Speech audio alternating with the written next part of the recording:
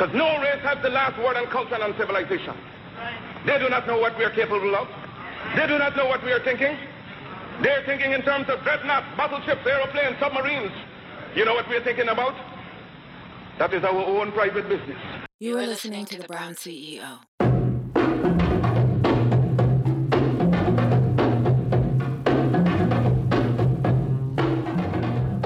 You are listening to The Brown CEO.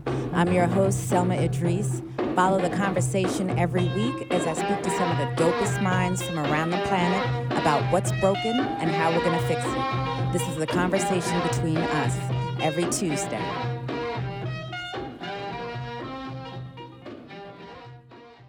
Yalla, let's go. Hello and welcome to The Brown CEO. I'm your host, Selma Idris. The first black woman elected to Congress in 1968, Shirley Chisholm, once said, "The Constitution they wrote was designed to protect the rights of white male citizens. As there were no black founding fathers, there were no founding mothers. A great pity on both counts. It is not too late to complete the work they left undone. Today, here, we should start to do so." The midterm elections were a today. Motivated by the 2016 election of Donald Trump, America saw more women running than any other time in history. A wave of unprecedented firsts, a wave of folks who said, oh no, stood up tall and said, I am going to fix it. On our agenda today is a conversation with filmmaker, director and producer, Melanie Oram. We're going to talk about her latest project, a documentary film she directed titled Run Like a Girl, an in-depth look at the unprecedented number of women running for office in 2018, following the political campaigns of these women and into their makeup and motivations, concepts, and challenges that fuel their campaigns. Welcome, Melanie. Thanks. So happy to have you. Thank you for having me. Happy to have you here. And I want to say Run Like a Girl is G.U.R.L. For all of those, because we have listeners, to be able to look it up and find it and find information about it. And I'm very excited to have you here today because of what is happening right now. And I wanted to talk to you about personally, what personally inspired you to document this moment in time? I've always been a political junkie.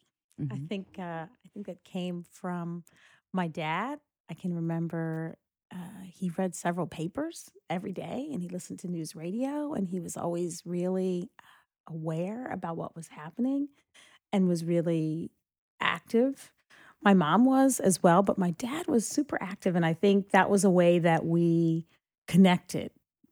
Some people connect through sports. Mm-hmm. We connected through politics about issues of the day that were important, and my views and why I thought what I thought and the need to defend those views and what was I willing to do to stand up for those views.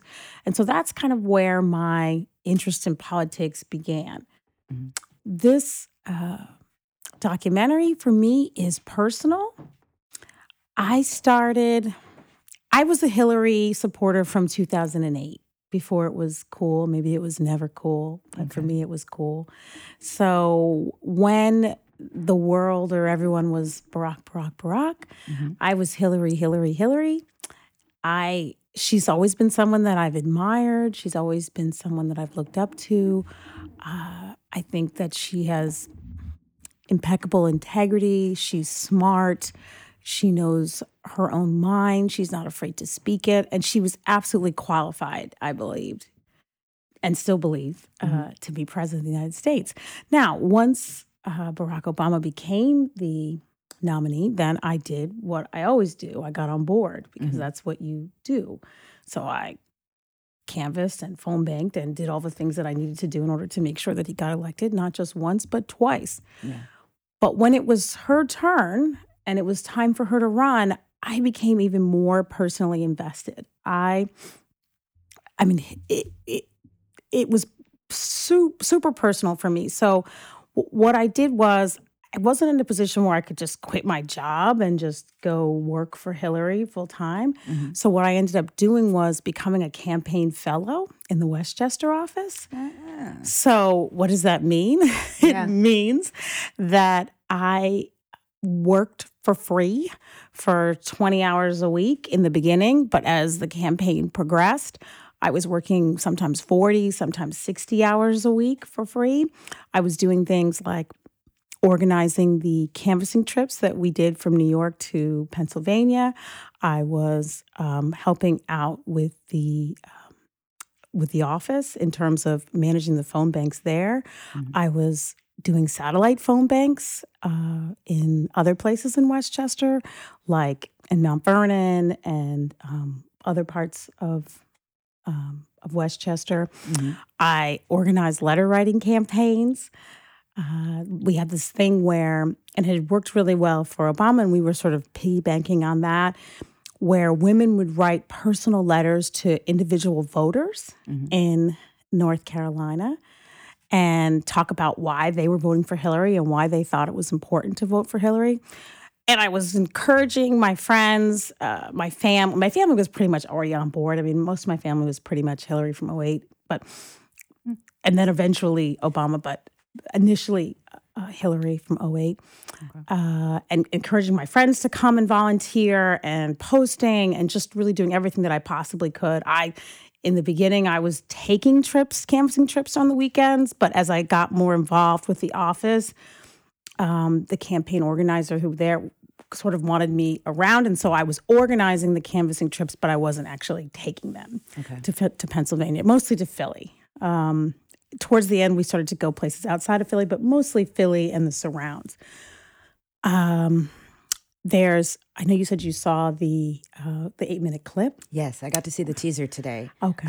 For the doc. Yep. So at the beginning of that clip is a shot of Hillary coming off the plane. Mm-hmm. And that shot happens on Election Day, 2016. She's coming into Westchester Airport. And I was one of the organizers that put together that group of people that you see that are welcoming her.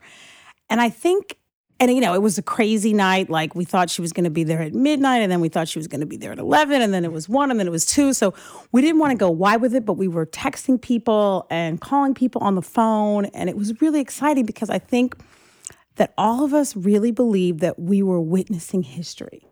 And I've never really had that feeling before. Like, we were going to be able to say that we saw the future president of the United States on the day that she was elected. I mean, there was just that sort of, so it didn't matter. And there were people there that had kids that were 3 and kids that were 5. And it was a school night, but they didn't care. And it was cold. It was bitter cold. It was fine. There was just a palpability. There was an excitement. And so when she lost, mm-hmm. it was like someone died for me in a way. And I think I really had to I'm a woman of faith. I believe that I'm here for a purpose. I believe in Christ. I believe that he's created me to do certain things. And it really shook me because I tried to reckon where we were with my faith and why that happened. And I started to think, like, what is it about her that allowed what happened to happen, right? Mm-hmm. And I guess I didn't understand the polarization, really. I kind of had some idea because I'm a Black woman and I live in the United States, but I don't think I had the depth of understanding about what it is to be a woman and be in politics, or to be even in any position really of power in that way. I didn't realize the bias was that deep, because when you look at it on paper, right, you have everyone from Barack Obama to Joe Biden to everyone saying that she's the most qualified person ever to run for president. But still, there was something mm-hmm. that kept people from running. Statistics afterward, Black women, of course, did their thing, and they voted for Hillary in an overwhelming numbers, mm-hmm. right? Yeah.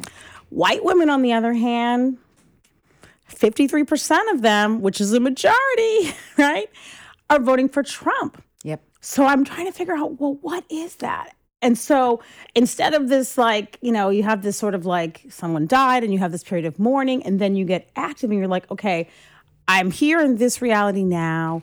What is it that I can do to change the way that I feel? And that's where this film came from, because I wanted to make something that wasn't, I'm a Democrat, but I wanted to make something that was not from the blue perspective. Yeah. I wanted to talk to blue people and red people and purple people and people that didn't know whether they were blue or red, because that's the only way that we're going to be able to get to the next level. We can't just bunker down in our little blue cocoon, where everyone thinks the same way and feels the same way and moves the same way, because when we're not paying attention to people who perhaps don't share our views, that's when the missteps come in. And that's when you get blindsided and you're confident in planning an arrival of a future president and she doesn't win. No. And sounds like you were blindsided. Oh, completely. I think like a truck. Oh, it hit me like a truck, because in my brain, there was no way. I guess I have to figure out, like, what kind of person, especially a woman, knowing everything that we know about the current president, would vote for that person. Yeah. So, because I feel like, there's racial issues too, because of course there's the whole birtherism, but for Hillary, that's not a thing. She's a white woman, right? So there's a real resistance to women. And we're talking about a 70,000 vote differential over 3 states, really, right? There's Wisconsin, there's Michigan, there's Pennsylvania, right? If those 3 states had gone differently, we would be in a different thing. And I think there's a completely different planet. I think there's a hubris, though, that comes from being in the cocoon and thinking that you own the right perspective, or that your perspective makes sense, and there's no reason why someone wouldn't come along with you. And so this film is really an opportunity for me to look at other people's perspectives, or different types of perspectives, and put them together in a way that tells a story about who we are as women and why we choose the things that we choose. When in this timeline did you decide that you were going to make this film? I decided to make this film probably, I had kicked it around in the fall of 2017. Okay, so you mourned for about like a year? Yeah. Okay. It was about a year of mourning. Different stages of mourning, like between Thanksgiving and Christmas, it was like crazy, my husband and I went to Block Island for Thanksgiving, and he's like, we're on this beautiful island. It's like, you're crying every day. I love you, but we need to do something different. We gotta fix this. We gotta fix it. Gotta fix this, babe. Yeah. I think I went to the Women's March. I got together with, I said to a neighbor that I really wanted to go. And I think probably every woman has this story. She's like, oh, I know someone that's organizing a bus. Wait, she lives around the corner. Okay, great. So that's how I got on my bus. I went with people that I didn't know. I didn't take any buddies with me, but there was a solidarity, that was just electric. I can remember stopping at the Delaware rest stop on 95, and there were all these buses, and pretty much everybody at that rest stop was headed to DC. Wow. And so there was just like this power. It didn't matter that I didn't bring any friends with me. I had all these women, and there were a couple of men on the bus too. I'm not saying there weren't, but it's overwhelming. I would say 95% on the bus were women. They were so welcoming, and because a lot of them knew each other. They were so encouraging, and we were just determined to make a point, like to say, you know what? No, it's not okay. It's not okay that you said the things that you said. It's not okay that you live the way that you live. It's not okay that you treat women the way that you do.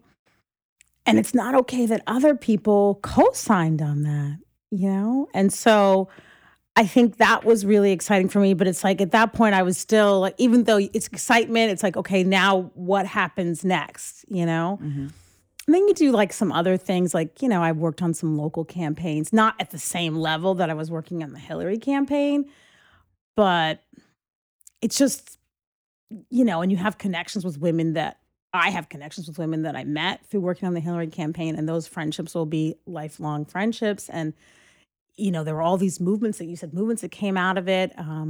There was a group that was formed by some friends of mine called Up to Us that's out of Westchester. And it was sort of like an indivisible splinter, like Okay. it started as indivisible and then it became sort of Up to Us. And, they used to call themselves Friends of Hillary, but obviously that, so they were kind of indivisible before indivisible was indivisible. And for those that don't know, indivisible, they give political awareness and information to the public on like how to vote, Right. How to talk to your Congress people, how to demand what you want and be heard, how to basically. organize, how to organize effectively, right? Sometimes I think people get frustrated and they don't want to be involved and they think, oh, politics, it's not that big of a deal, but it really does affect every aspect of your life. It is your life. Yeah. I mean, that's how the policies that are formed are whether you're allowed to hold a drink in your hand while you walk up the street, whether you're going to get stopped for a ticket if you cross diagonally, how many lights are in your neighborhood, up to does trash get collected? Does trash get collected? Does your town recycle? Are you contributing to pollution or not polluting? Everything. So it's your schools. Like people often think it's, oh, that's the president. Who cares? It's like it comes down to every level. And I think that the awareness is important, but I actually do kind of relish a time like this when people are kind of shaken into action. And to see what kind of people actually say, you know what, let me go do something about this. And the folks that continue to sit by the sidelines. But it's important to document this stuff and encourage the folks that might be scared to jump into action, and just keep them aware, Right. and informed. So timeline, we went to the women's rally, you came back, you organized a little bit, and then in 2017, you started putting your team together? Yeah, we started putting started talking to some people, but it takes a while to sort of get things gelling. And then by spring of 2018, it became apparent that this was like a thing that we needed to do. I have a producing partner, somebody that I went to college with, who's a really dear friend, Andrea Hamilton. And I basically went to her and said, hey, I have this great idea for a movie. I would love for you to come on board. And she said yes. And she's in film as well. She's in film too. She's a producer. So on this project, she is the producer and I'm directing. I mean, I do some producing. She helped, but she's the producer, as it were. So, a lot of it then, it went at a very fast pace. It was about who are the people that we want to talk to, because we didn't want to just do another, not that they're not great. We didn't want to do just another follow women on the campaign trail film. So we really wanted to tell it from two different perspectives. We wanted to tell it from women who were running, but we also wanted to tell it from just everyday women who were on the sidelines. So we created this Run Like a Girl confessional booth. Okay. And we invited women in to talk to us about their ideas, not so much about which candidates they supported or why, but really about what made them decide to get active. Were they active in the 2018 midterms? Why were they active? What motivated them? What issues were motivating them? And as we started to tell the story, what we realized is we were dealing with not just a story of the 2018 midterms, but game changers, right?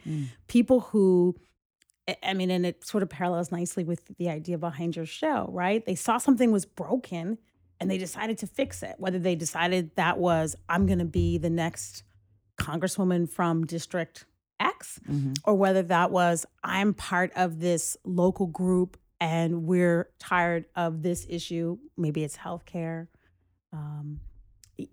not being addressed, and we're going to organize around this issue. This is broken in our community, and the only way for us to fix it is for us to fix it ourselves. Yep. So that's what we're looking at. We're looking at game changers who are not satisfied with status quo and really want to change it and want to change the diversity and change the voices and change the perspective, and not just to disrupt. I know like disrupt is like a cool kind of thing. Like, let's disrupt. I'm not really a disruptor. I feel like I want to change, so that's why I like the idea of game changers, because they're not, yes, are they disrupting? Absolutely. Mm-hmm. Is there going to be a paradigm shift? Yes, Yep. clearly. But they're paradigm shifting towards something, not just blowing it up because it's more of an evolution rather than a complete deconstruction or correct. Yep. No, it's great. And one word that you used, which I think is really interesting, is diversity, because, we're talking women as a blanket, but when you look at the fabrics of that quilt, we're seeing, Latinas, we're seeing naturalized Africans. That's the first African ever in Congress. Yes.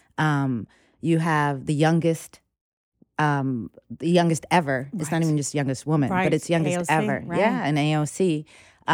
And when you say game changers, that alone, the fact that communities are having voices and being represented, think about Minnesota. Everyone knows that there's tons of East Africans in Minnesota. And for her to actually hold office there and be a representative is huge. So yeah, it's a huge paradigm shift already. But it's a battle because these are not permanent appointments.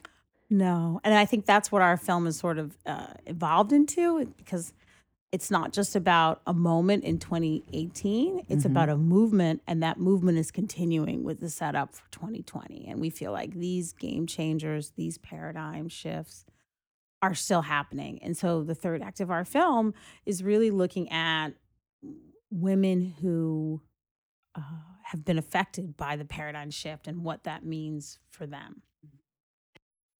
Do you think that America is now ready for a woman president? I don't know the perspective. I think I challenge the question, because I don't think that people are ever ready for change, for real change. And if we wait until they're ready, then we just keep waiting. Yeah. I mean, we're only a few months in, right?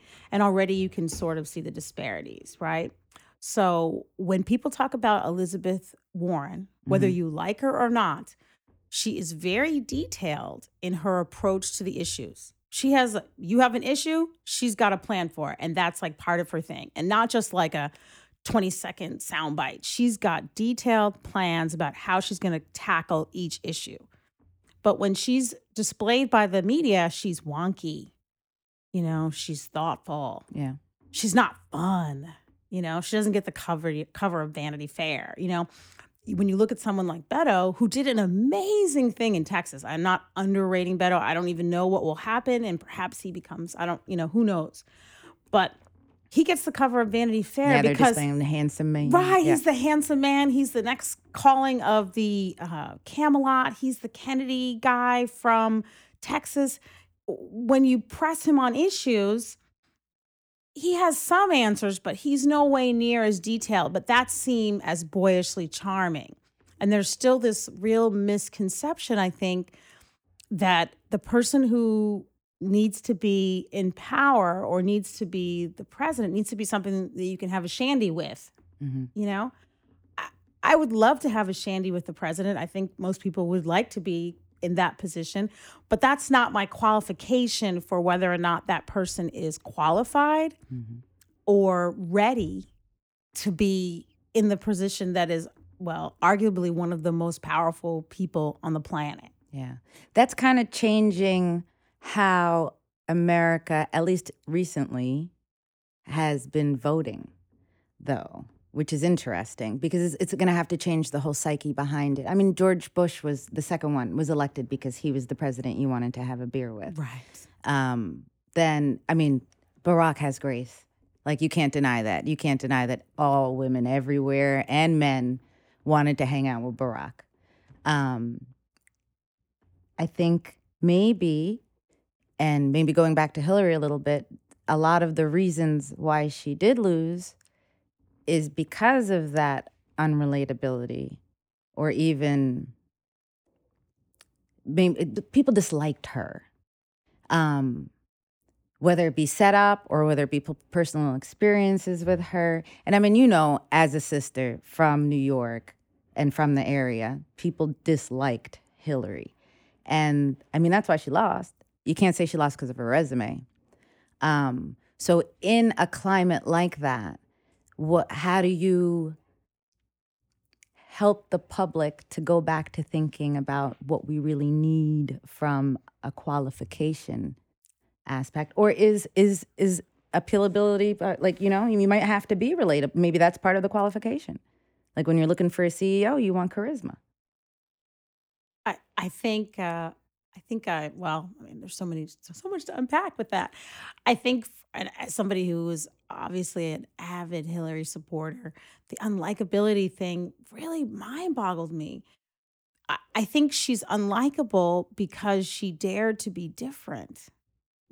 She said, okay, I want to be in the White House and I'm going to be the first lady, but I want to change what that role means. I don't want an office in the East Wing where I'm just dealing with, that's not important, China patterns for state dinners and coming up with the first lady campaign that they kind of roll out to keep her in the public eye. I want to be involved in real policy decisions. I want to make a change. I want to run for Senate.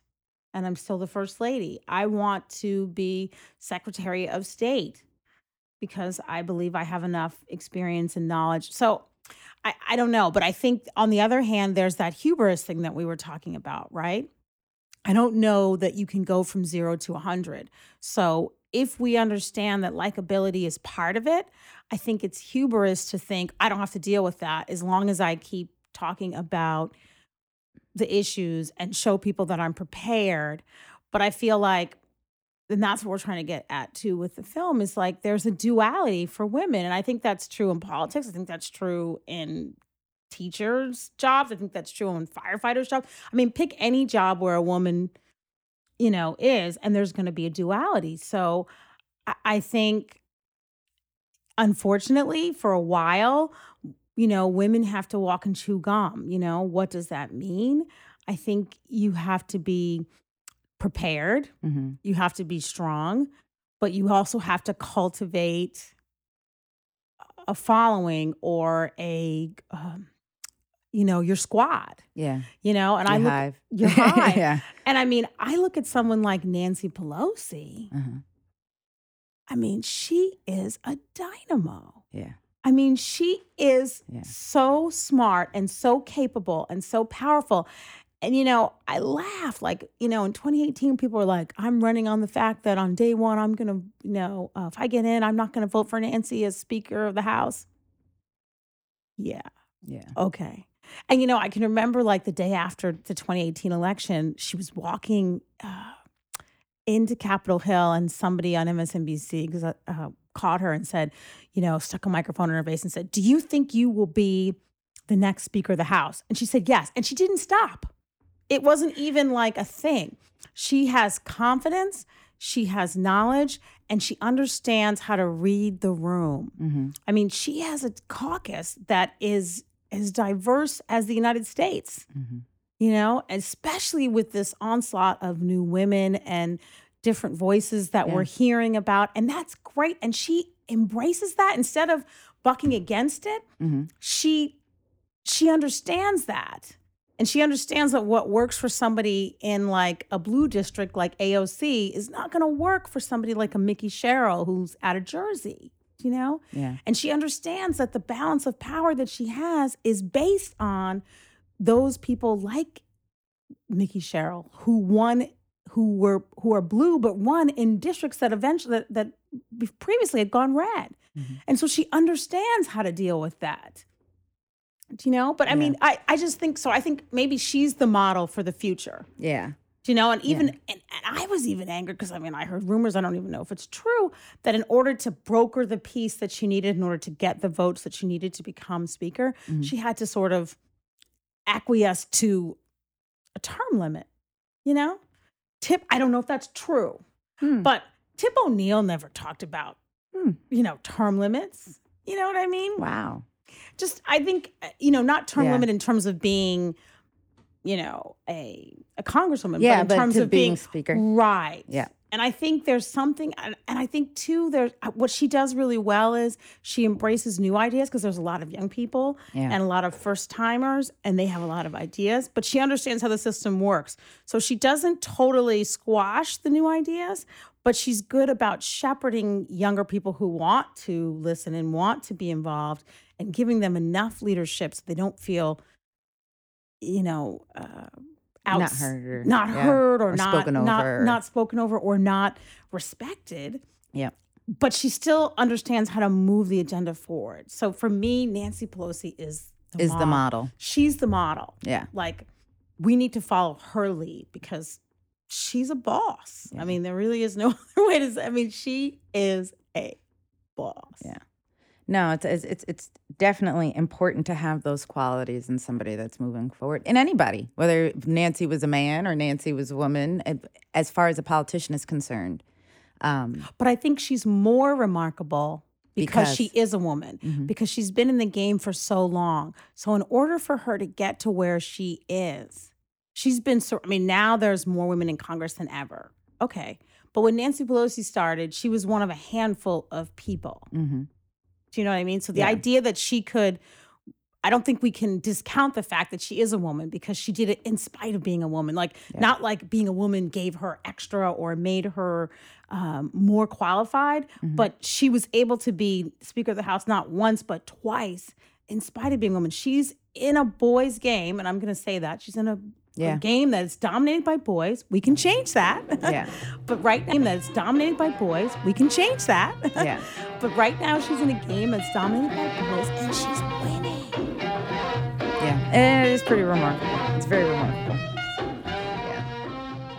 Yeah.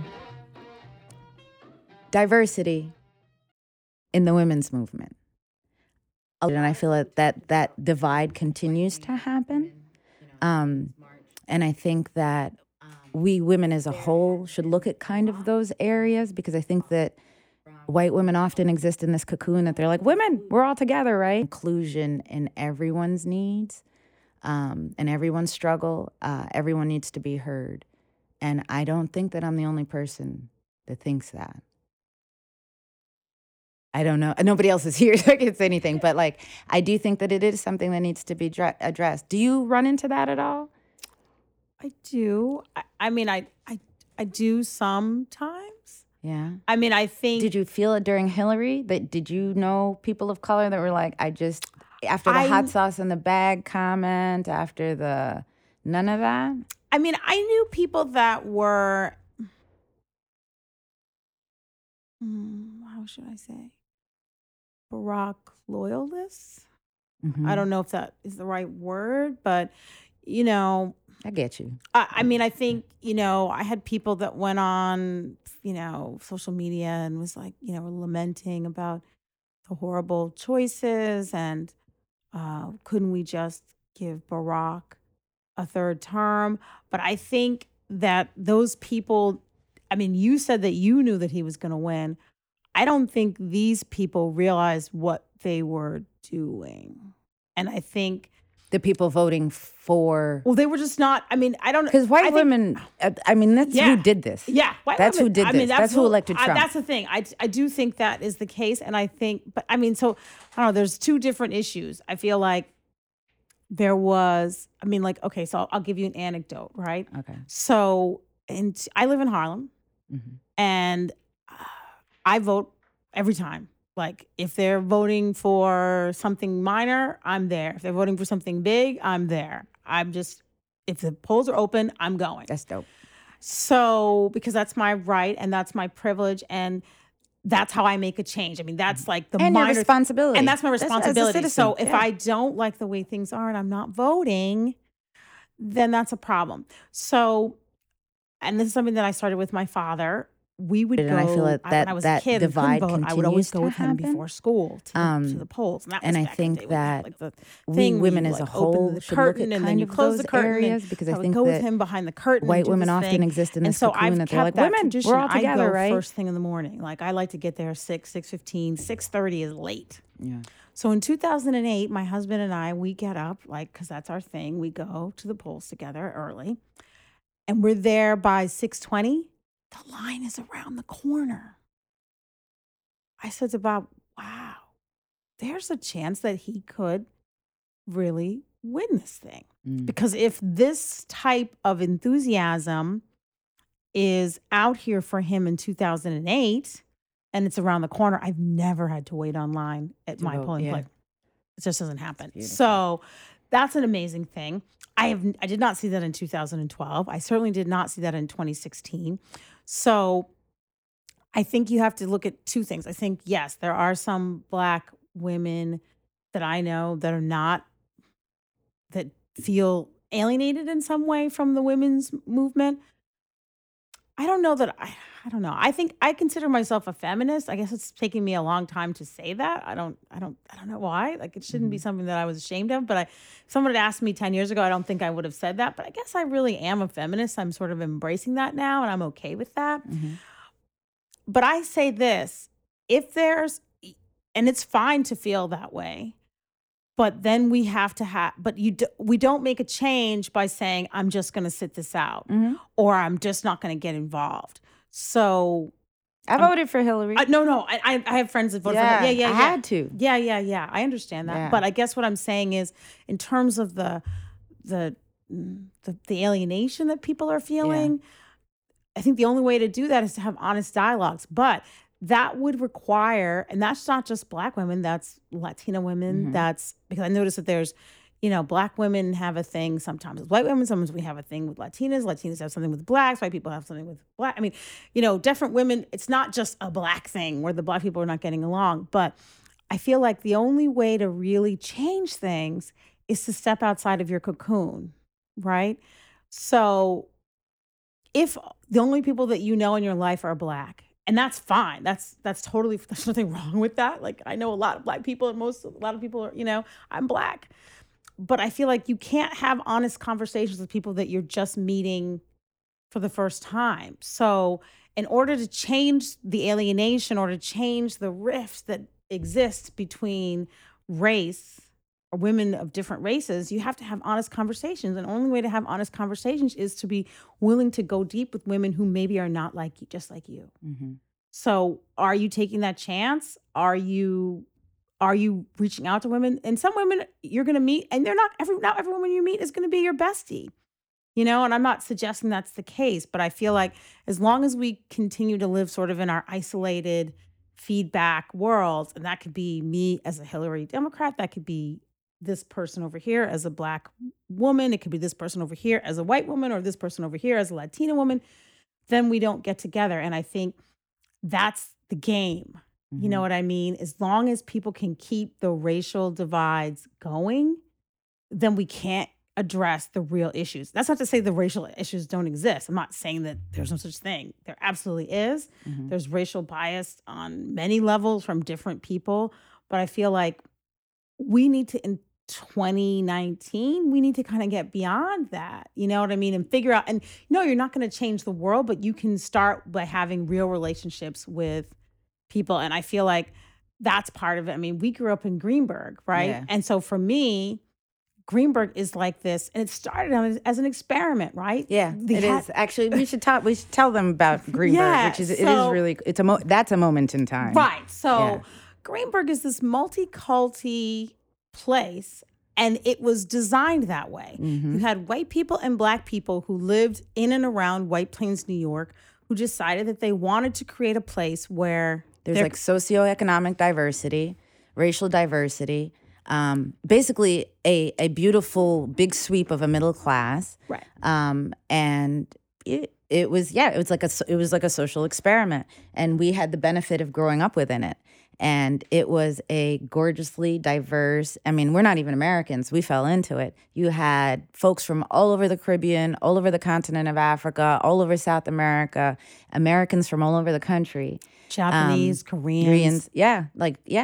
Asians. Puerto Ricans. Yeah, my neighbors you had Guyana on this side. You had, Jamaica behind you. You had, Italians from the Bronx across the street. Jews, Christians. Yeah, our school was probably 40 or 50% Jewish. Muslims. Yep. So, and everybody kind of just chilled and got along. You couldn't look at that moment of time is beautiful. And the interactions are important. And we did talk from a grassroots level as far as your own personal responsibility is to interact with other people.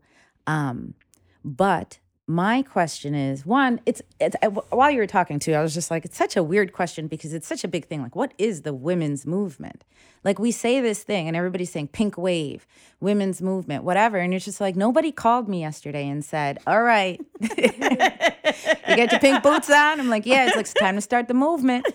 Meet me at 4. Like, none of this happened. So when it's like, you're talking, I'm like, that was a stupid question. Because it's like, what is this women's movement that I want to be included in? Like, there's no president of the women. And there's no woman president, actually. Yeah, exactly. I have to bring that up and again, even if she was, she's not allowed to be president of the women. Right. Just like Barack isn't allowed to be president of the blacks. Right. Correct. So for when you're talking, I'm like, yes, absolutely. We have to interact. We have to connect. And like the podcast is about fixing it, right? Mm-hmm. It's a fact. People didn't like Hillary. Black people really didn't like Hillary. Some black people. A lot of black people. Well, a lot of black people, but no, I take issue with that because 90% of black women voted for Hillary. But we voted for her because we're smart, responsible citizens that fix things. Because when things are broken, black women show up to fix it. Yes. That's why we voted for Hillary. Yes. Because we were scared too. And we're not as complacent as everybody else because we get beat up every day. So it's really hard to be complacent. That's why we snap. That's why it's, hey, no, you're not doing that. But I would suggest that the Hillary, I really wish we could get beyond Hillary, but I know, me too. I just want to, but I think that. And we will. I think that if we're being honest with ourselves, and this fits with what we're talking about, the Hillary problem is not just about gender, it's about race. Because really what you're looking at is a backlash to those 8 Barack Obama years, right? There is a segment of this population who has gained in strength and is no longer ashamed of expressing their hate speech openly. When the president can say there's, good on both sides, when you're looking at someone who was killed by Klansmen, yeah, we're people that are marching with tiki torches and correct. There's hoods good on both sides. So yes, we're in a new era, and I think that we're naive if we don't. And I feel like I was naive, so maybe that's why I'm so vehement about it. We're naive if it's not just about Hillary; it's about the idea that these people are like, enough is enough. Mm-hmm. We've had 8 years of a black man in the White House, and now they want to give me a woman. I'm not having it. Yeah. And then we have to also look at, and I think this is you say, what is the woman's movement? I think every woman has their own movement, and I think a lot of it is about knowing your worth and being able to speak your truth.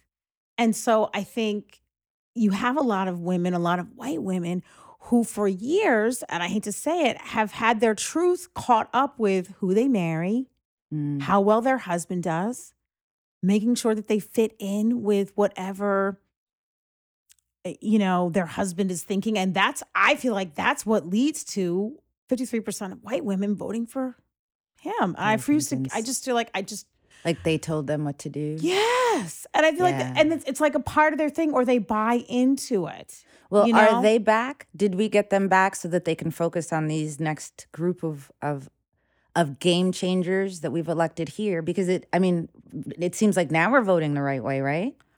Well, I think that people... For AOC to get in at 29, or is it just their districts? Are we looking at such small contests? Okay, the AOC thing at 29, look, don't want to take anything away from her. I think she's amazing. But as Ms. Pelosi said, you could take that cup and run it in her district with a D next to her name and she would win. What's remarkable, and Pelosi said that about herself too. She said, in my district, it's the same thing. She used her. She used her. Nancy's mean. No. Nancy said, in my district or in her district, you could take a cup and run it with a D next to her name, and it would win because they're in heavily. Now, what's remarkable about her is that she was able to upset someone who had been an incumbent in the primary.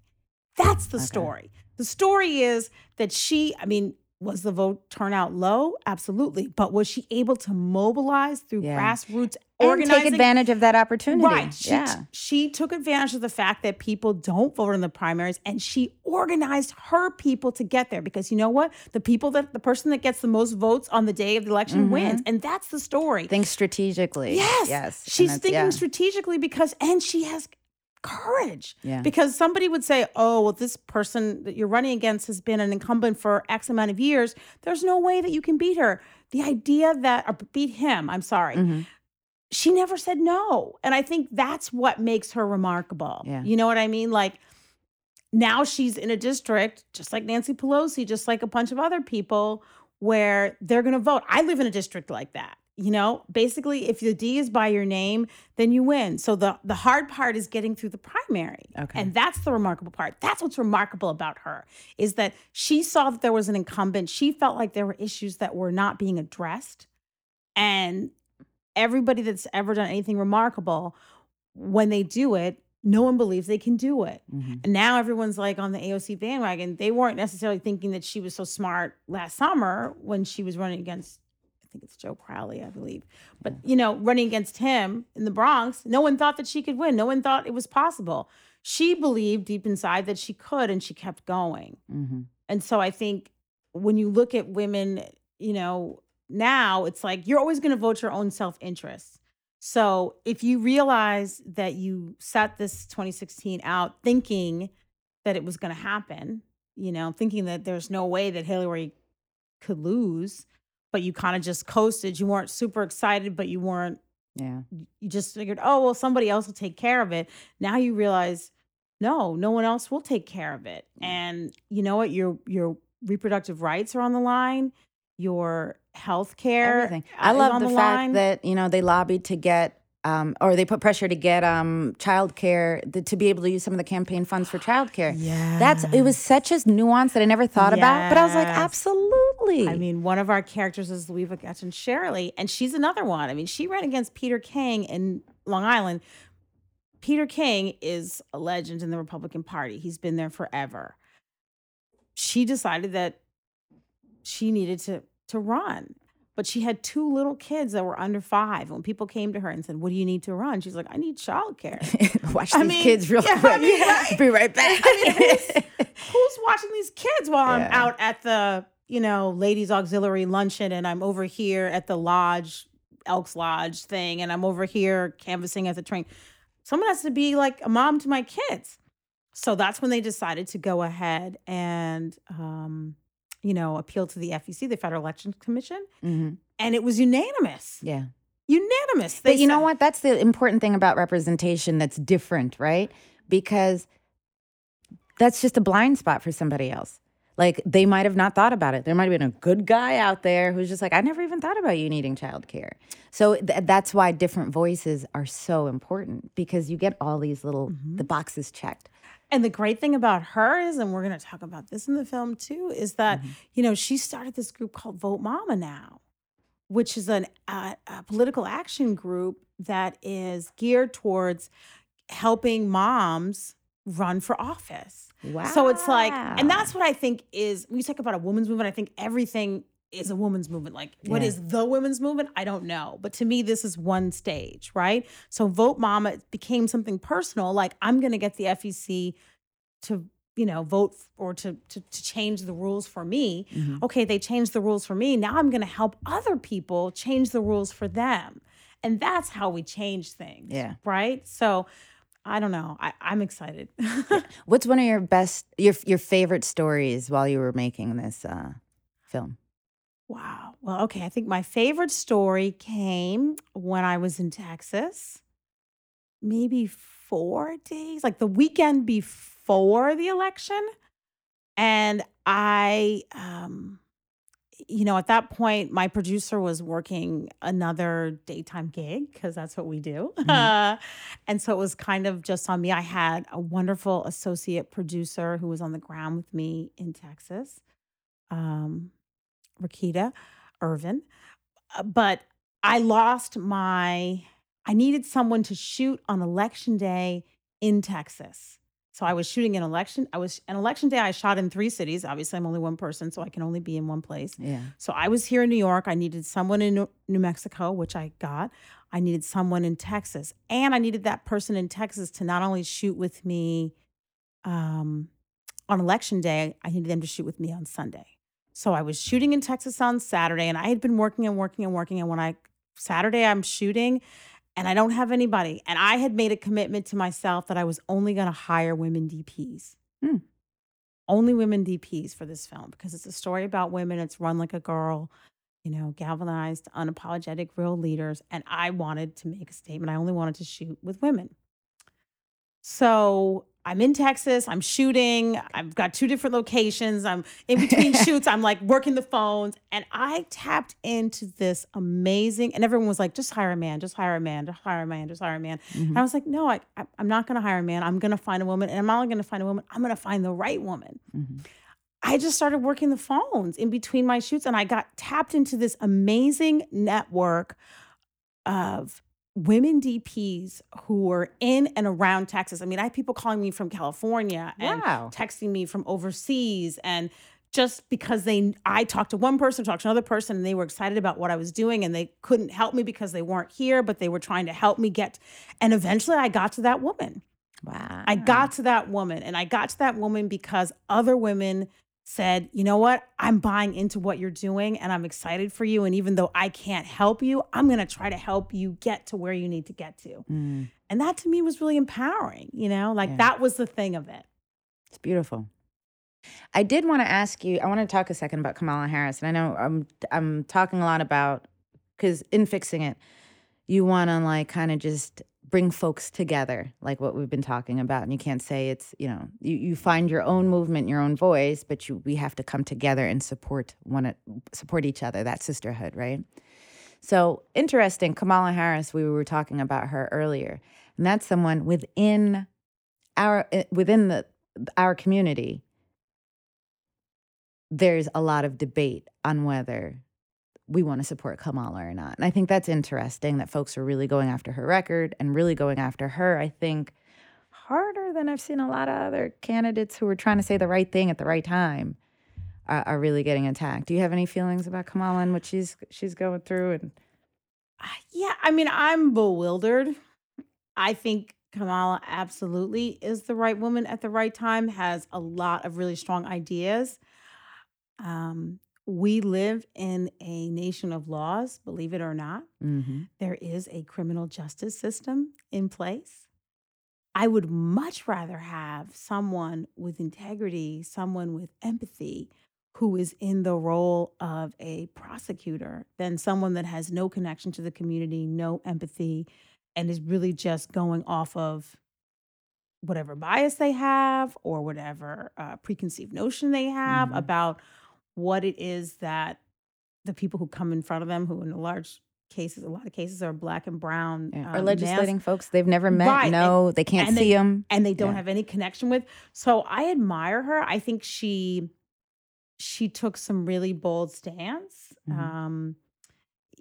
She's always been against the death penalty. And even when it wasn't cool for her to say that, when she lived in a state that, where the death penalty was the law of the land for some crimes, she opted not to do those things, I think makes her heroic. And so I'm baffled by this idea, like the idea that you can't be a prosecutor and still be fair, or that you can't be a prosecutor and be a person of color, be for the people, is strange to me. And I mean, you started out this whole conversation talking about Shirley Chisholm. She has been intentional about patterning her campaign on Shirley Chisholm, using the same colors, using the same font, building off that legacy. That's not, that's not a coincidence. She's totally being intentional about that. Yeah. She is totally being intentional about her connection to Howard, where she went, which is a predominantly African-American institution. I don't know how, what your listeners Don't worry, they're good. Yeah, They know. They know. Okay. They know HU. They know. So, Okay. yeah. So she's being totally intentional about her connection to Alpha Kappa Alpha Sorority Incorporated. And, that's a funny story too. I am a member of Delta Sigma Theta Sorority Incorporated. And, even as someone who is a different sorority, I still am I'm in awe of what she's been able to accomplish. And the criticism of her is bizarre to me. I think we would be naive if we didn't think that some of that sexism that exists in the larger community, the whiter community, we have to look at ourselves too. What does it mean to a Black man? Not every Black man, because we know a lot of enlightened Black men. We have them in our families. We run into them.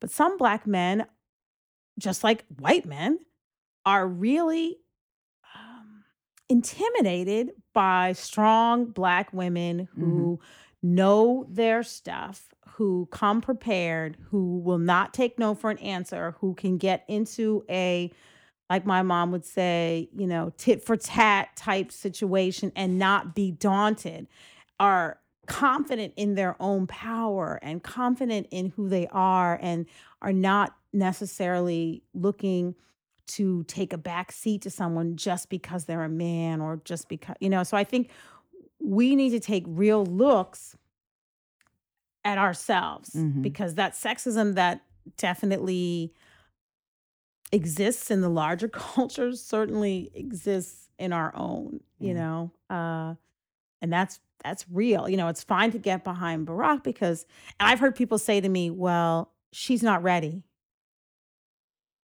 Okay. But I've heard that a lot. She's not ready. I've heard she's not ready. I was like, so what? Yeah. So let's unpack that for a second.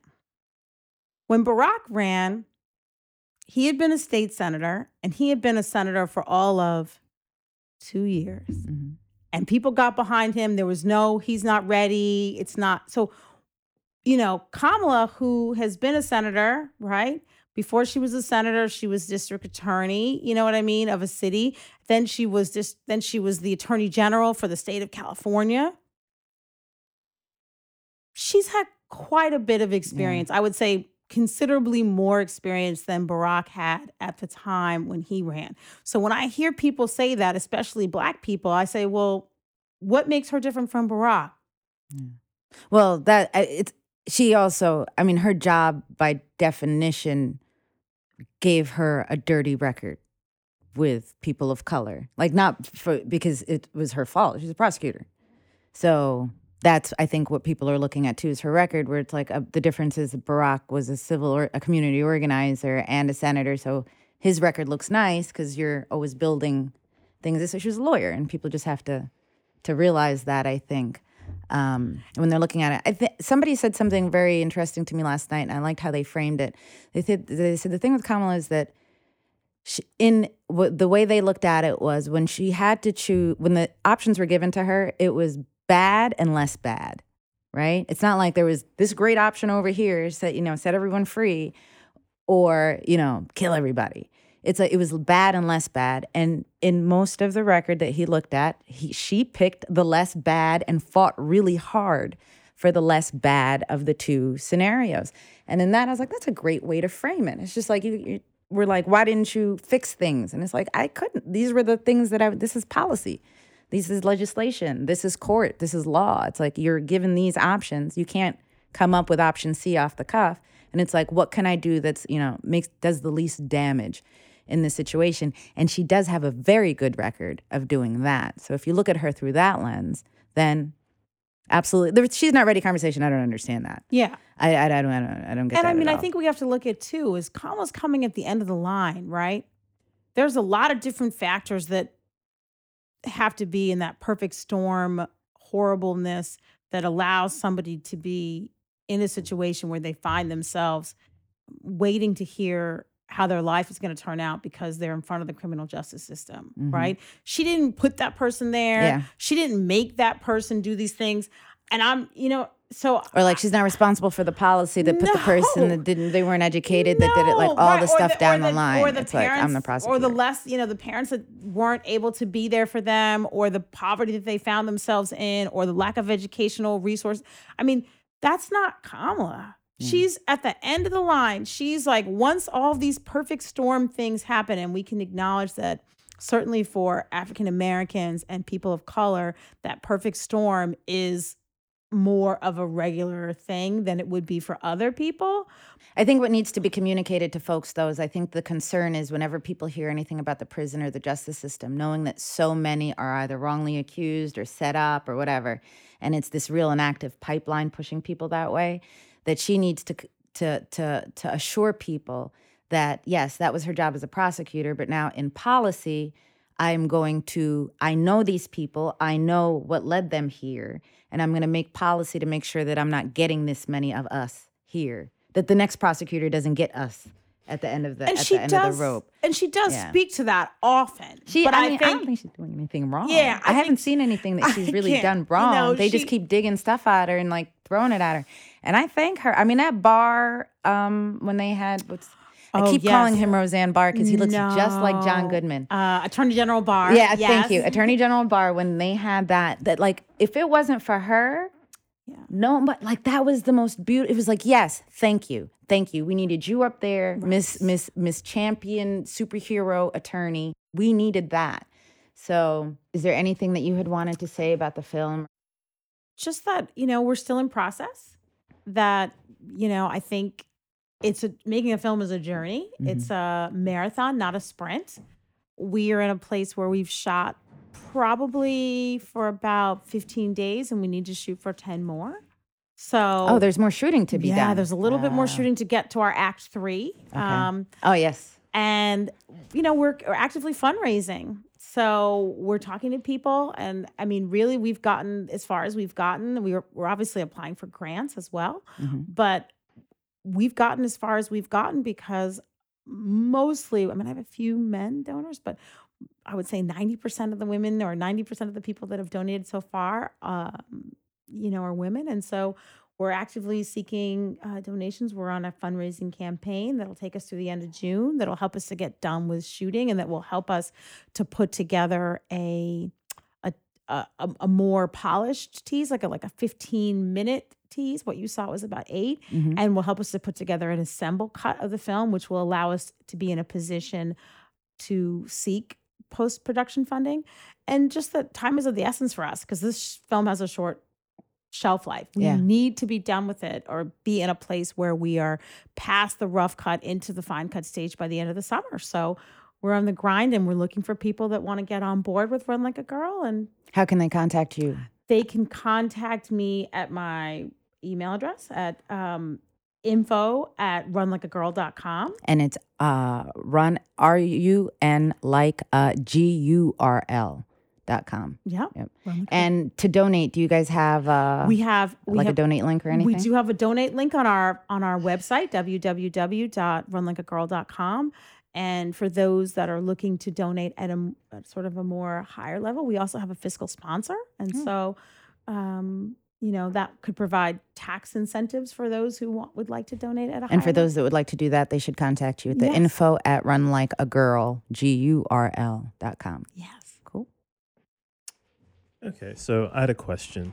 One of the things I found interesting, and correct me if I'm wrong, you had women Republican candidates also in your film as well, right? It was across the spectrum. So my question is, I'm curious to know, without giving too much away about like the film, obviously, what was some of their perspectives, considering like most people view their party as being less inclusive and not being anywhere near as representative, especially racially and gender-wise, of having elected officials. So I'm kind of curious to know if they had any sort of different responses for how they were able to get into the positions, or what it was like running their campaigns versus Democrats. Sure. One of our main characters was a woman by the name of Janaea Butler, who was running for Congress in Harlem. And she was actually an African-American woman. And so she really talked about the duality of trying to connect with the African-American community while still maintaining what she sees as Republican values. We got into a discussion with her about the loyalty that African Americans have had over the years to the Democratic Party and what they are actually getting in terms of that loyalty. Janae is someone who is looking to build a third party around the idea of economic empowerment and educational development and that type of thing. She has connections to the hip hop community. And so she's looking to bring in that type of thing. And so for her, that's the thing. For the women that we met on the ground, I think, who went into our confessional booth, I think they were looking at their perspective is different. They don't see their issues. What they gain from somebody in the White House being a Republican is worse than what they lose. So for a lot of them, it's about reproductive health and the abortion issue. It's about judges and getting judges on the court, not just the Supreme Court, but the federal court, So for them, that's primary, I guess, in terms of not the only thing that they're thinking about. For them, even if they're not completely in favor of the candidate, they're willing to sacrifice that because that's something that's super important to them. What do you think the Democrats are going to do differently? Because I think that's where we've lost our confidence as folks. I don't know about you guys, but I've lost my confidence in the Democratic Party. And you just mentioned Janae trying to start a third party. I wonder if that's ever even in our near future, if we're going to see that. Are we that fed up with the Democratic Party that more and more people are trying to come up with or other parties, I should say? Because there are others. There's others. I think we're in this weird space. I think there's a lot of people that are still shell-shocked from 2016. And because they're shell-shocked from 2016, they're willing to do whatever they think is necessary to change that scenario. I think that what we are trying to do different, or what Democrats are trying to do differently now, is they recognize, although they've always kind of recognized, but I feel like they haven't purposefully tried to engage people that live outside of the big cities. And so I think because a lot of the United States is rural, and a lot of them don't live in big cities. And I know that even from just looking at my experience in 2016, I mean, the strategy was in Pennsylvania, just run the totals up in places like Pittsburgh and Philly, and that would overcompensate for everything else. Well, that was the strategy that had worked for years and years. I don't know if that's a strategy that works now. Yeah. So I think that you have a situation where whoever the Democratic nominee is going to have to walk and chew gum. They're going to have to appeal to that lunch pail, elusive, Reagan-y Democrat who voted for Barack twice but went to Trump. But they're also going to have to be able to appeal to some part of the special interest, because history has shown us that where Black women go, the party goes. So, you look at people like Doug Jones coming out of Alabama. I mean, it's a historic win, right? It's historic because Black women mobilized, and for a big part of the reason why you said we can't afford to be lackadaisical about what's going to happen if people get into power. For us, for our men, for our sons, for our family, and for I think populations of men that aren't allowed to vote anymore. And I think that's what a large part of Black women voting, because usually you're not voting just for yourself. You're taking your sorority sisters, you're taking your church people, you're taking your husband, you're making sure your kids are. It's a community thing, and it's not just casual. It's intentional.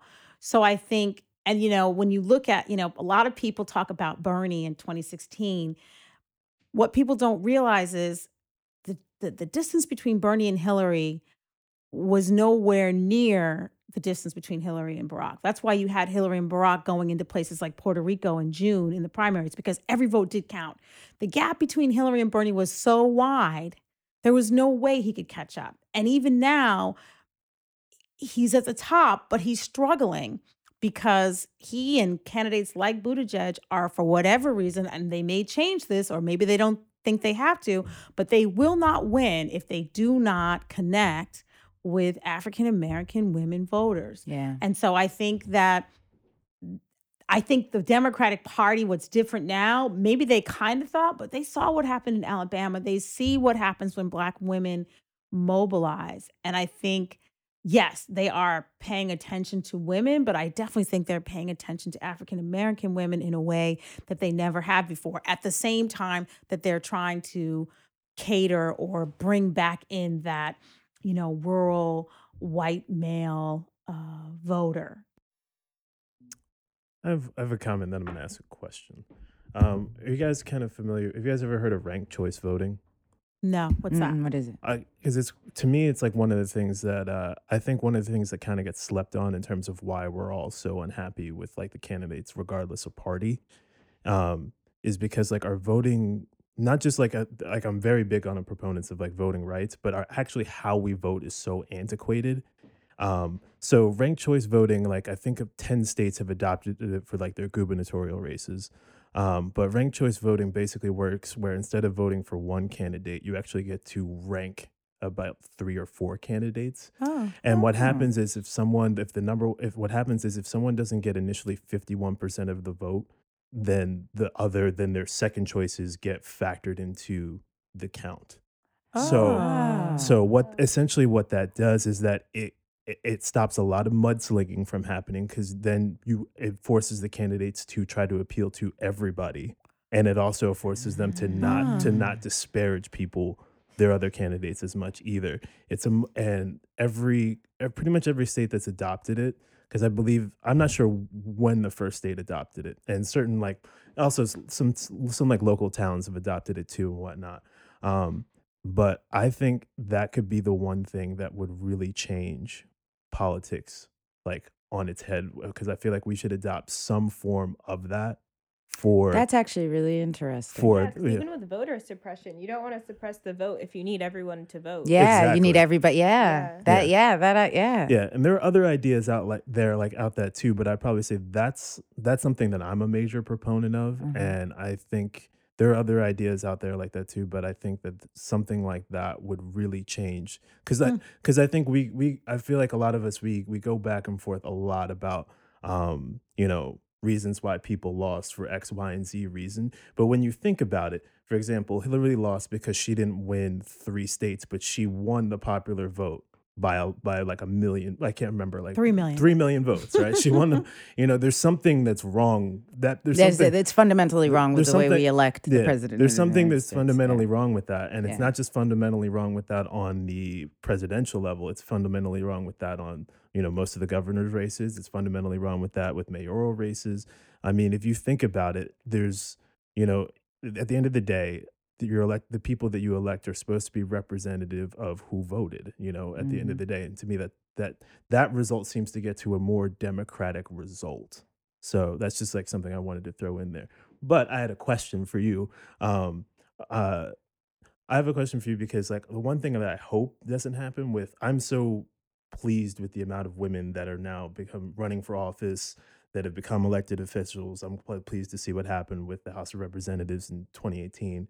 My question for you is, what do you think is necessary in order to sustain that and not have this be a flash in the pan, where we don't have to be like revert back to how things have been for, hundreds of years? I think real change has to happen, and I think it already is happening. I think legislative change has to happen, because once people see that it's possible to have women representing them and to still have the things that they want happen, or that they gain better ways of life, or that they secure health care for their children, for their parents, for themselves. I'm just using that as an issue. I mean, I think then people will be involved. I think what keeps us going, and I think it goes back to what you were saying earlier, Selma, is like, out of something really horrible comes that fire in the belly. I think we're at a place now where people find that it's dangerous to be complacent.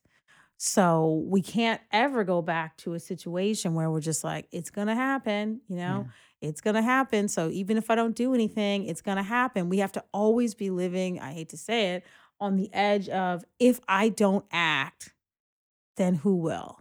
Mm-hmm. And if I don't act, then what happens? I like that. If I don't act, then who will? I don't know. Does that answer your question? No, it does. Okay. Very, very much so. It does. I think the you are what you eat applies very much here too. Like with all of these women in places where now my sons and my nieces and everybody are looking at this television screen and watching these women speak, it becomes something that you can be.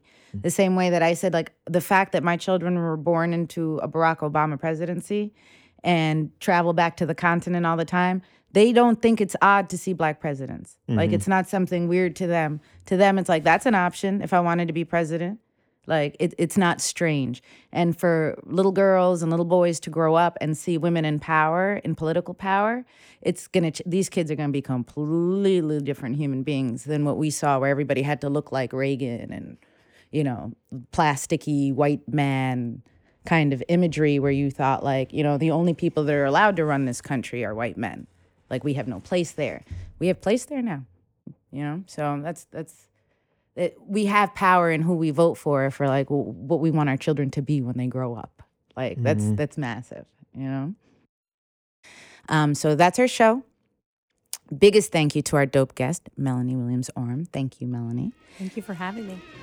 All the links and handles you need, including donation and more information about your film, are available in the show notes and on thebrownceo.com. Thank you to our wonderful sponsor, the Brown Crayon Project, and to our family here at the Brooklyn Podcasting Studio. We want to hear from you. Keep the conversation going. Tell us what you think. Talk to us on Twitter at The Brown CEO. Subscribe and review our podcast on iTunes or go to thebrownceo.com.